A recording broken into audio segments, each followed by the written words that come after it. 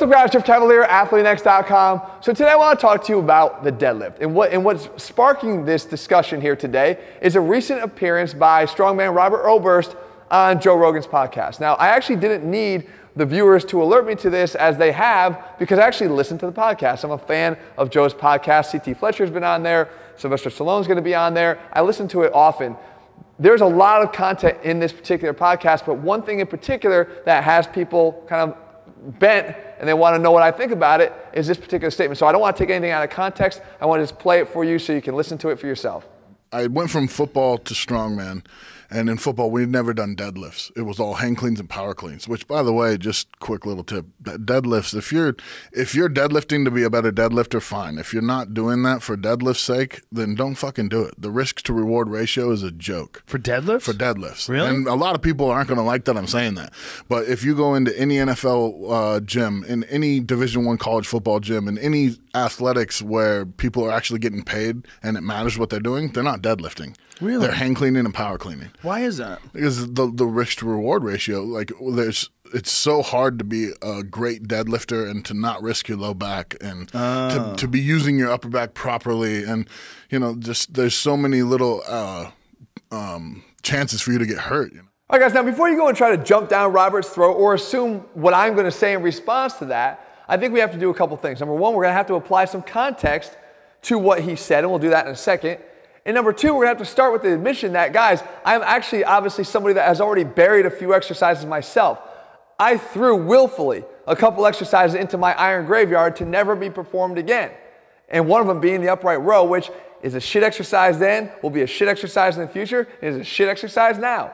And I'll say that because, as we know, you are literally fighting your own body's anatomy to perform it, and we have alternatives that provide even a better response, nullifying the reason that we would ever have to do it in the first place. And we can say the same thing about the behind the neck shoulder press. Neither of those are necessary, and I think they deserve to be dead and buried. However, when it comes to the deadlift, that is not something I would ever say. I believe the deadlift is one of the most fundamental movement patterns, let alone training exercises. The deadlift is something that we all need to be able to incorporate into our training programs and figure out a way to strengthen ourselves, but the right way. Which leads us to some of the context here to what Robert's talking about. Now, I'll start with sort of the professional athlete side of it, because I think what he's saying there's a lot of truth and merit to that. As a matter of fact, I've been in a lot of professional sports weight rooms. I've been around a lot of professional athletes and trained a lot of professional athletes, and I'll tell you this, one of the revelations you learn early on is they're not the best lifters. A lot of times they don't even have great form in the weight room. They didn't get there by being great lifters. They got there because of their innate talents. They got there because of their athleticism. They got there because of their ability to actually compensate their way there. Right? They're masters of compensation. They're able to overcome things that we may not be able to still excel and perform. And a lot of times what you're left with is guys that come to the weight room that are limited in a lot of different ways. And sometimes not forcing everybody to perform a lift because you know how valuable that lift is one of the best ways a strength coach can go. I know the Oakland Raiders, my buddy is a strength coach out in the Oakland Raiders, not everybody deadlifts straight from the floor. There's guys that are 6'8", 320 pounds to guys that are defensive backs and skill position players that lift a bit differently and approach the lift a bit differently, and their bodies align differently when they go there. And again, if you realize that, guys, unfortunately, the truth of the matter is they're not all getting there as great lifters. Like I said, they might have been, their high school years, their formative years, the first time they ever learned the deadlift could have been founded on a foundation that was severely cracked because nobody ever instilled in them the right way to do it. And they brought that with them to college, and they brought that with them to the pros. And while you try to intervene, it's not always something you're capable of actually intervening on, because, as I said before, even their ability to master the compensation here can actually hide some of those cracked flaws in their foundation.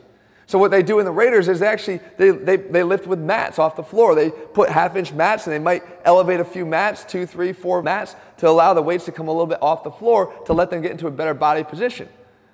Not foregoing the deadlift altogether, but even as Robert said, the exercises he said, yes, they'll perform those as well because they could provide some additional benefits that might not subject somebody to the risk. He talked about the risk-reward ratio. That's a real issue, guys, when you're talking about people that are being paid to play, and who can excel at the highest levels without necessarily having an 800-pound deadlift. What is the risk of actually pushing somebody in that direction? Is it going to get them stronger? Of course. But if there's other ways to get them stronger and more powerful, maybe you don't go down that road because you don't want to compromise somebody's career that way. So that's the first thing. The second thing is we talk about the context. The context is, as of the speaker, as a professional strongman, Robert's looking at this from a different perspective. He's looking out for us. He's looking out for you. He knows that for him, the risk-reward ratio is actually different. For him, the reward was higher. He could win a competition. He could actually sacrifice his form just a little bit if it meant getting up another 10, 20 pounds on a lift, because it could mean the difference for him between winning and losing. When you add some competitiveness to this and overlie the performance of that lift, there's a different drive, there's a different motivator.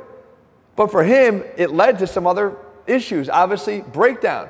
This is something he's doing repetitively, and he's doing it for a living. It leads to breakdown. These are not the same things that we would have to consider. But it brings me back to this overall point. The deadlift is a great exercise. The deadlift is a fundamental movement pattern, but the deadlift should be done responsibly. And it's one of those exercises that, because of the loading parameters here, because we can load it up a lot as we're pursuing strength on that lift, we have to understand this one critical factor, and that is, it's not the number of the plates on the side of the bar that will ultimately determine your strength.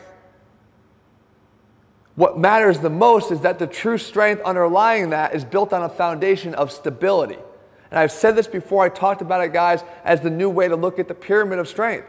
At the base of what we do, the most of what we do is always going to be founded on strength. But if you ignore that bottom there, underneath the surface, that iceberg effect, where stability resides, then you're going to miss out and you're going to likely wind up hurting yourself. Because the true strength is always going to be built upon a foundation of stability. What are we talking about with stability? Because it's not what you might think I'm talking about. Some of you guys are probably saying, no, wait, Jeff, you're just talking about form. Good form versus bad form. And we never advocate bad form on a deadlift. That's not actually what I'm talking about.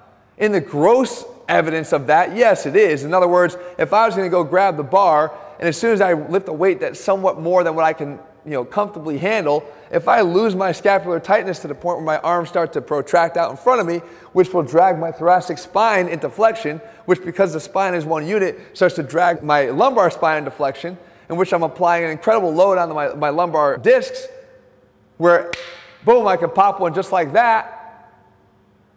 That's an obvious form breakdown. That's a lack of stability. That's an obvious example of that. That's not even what I'm talking about. I talked about the masters of compensation. I talked about the fact that somebody could actually execute a deadlift here in great form and still lack stability. How would that happen? Well, you could do all the things I said. You could keep the scapula tight. You can not have your thoracic rounding. You can not have your lumbar spine rounding. But you can actually have an unequal distribution of weight between your feet. When you perform lift, I actually had an athlete come to me like that, complaining of hip pain. Everything looked perfect on the deadlift itself. But when we evaluate him with force plates, you can tell that there's an unequal weight distribution between the right and left side. Is that a lack of stability? I think so. That's not a stable unit lifting that. You need to have a stable unit from the ground up, equally distributing your weight as you perform the lift. That's a solid system.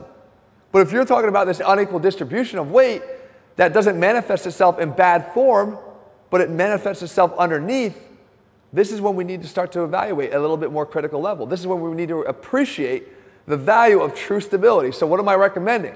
I'm recommending you deadlift. I'm recommending you learn how to deadlift at an early age. I'm hoping that exercise tutorials like the one I have on our channel for the deadlift, and others as well who've covered the deadlift in great ways with a great breakdown, teaches you how to perform the lift in your earlier years the right way, so that when you're adding plates, as you should be trying to, you're doing it on a strong foundation, not built off of a cracked foundation. Way too many cracked foundations out there these days. Follow the advice of coaches that know nothing about coaching a lift, that tell you just to get stronger on the lift. That is a horrible coach, and one you should never listen to. What you need to do is you need to learn how to respect that lift as well as other lifts, realizing that sometimes you got to start at the bottom. And when you start at the bottom, you got to build that base. And that base is not just the strength, but it's the stability beneath that. And when you have that combination, guys, and then you add plates around that, you're going to be able to perform that lift properly, and more importantly, you're going to be able to perform that lift for life and without the repercussions that maybe even Robert talked about here. And without the necessary drive to push it to extremes that he might have to because of the competitive overlay for it and the extra drive of which he might have to face because this is something he did for a living, and the winning and losing is something that factored into it as well. So I loved what he said. I thought it was a great podcast, by the way, and like I said, I recommend if you guys haven't heard it to go listen to it because he had some incredible things to say. I think his perspective on the sport, and I think his perspective on not just that lift but other things is something that you would benefit from hearing. So guys, I hope you found this video helpful. If you're looking for programs where we actually try to do what we do based off of that solid foundation, I realize how important it is. I preach it here because it matters, guys. I've seen far too many athletes break down because of exactly what Robert's talking about. We don't need to have that happen, and we don't need to forego the deadlift at the same time. So guys, if you look for those programs, they're all over at athletex.com. In the meantime, if you found the video helpful, leave your comments and thumbs up below. Let me know what you want me to cover. I'll do my best to do that for you. And if you haven't already done so, guys, please subscribe and turn your notifications so you never miss a video when we put one out. All right, guys, see you soon.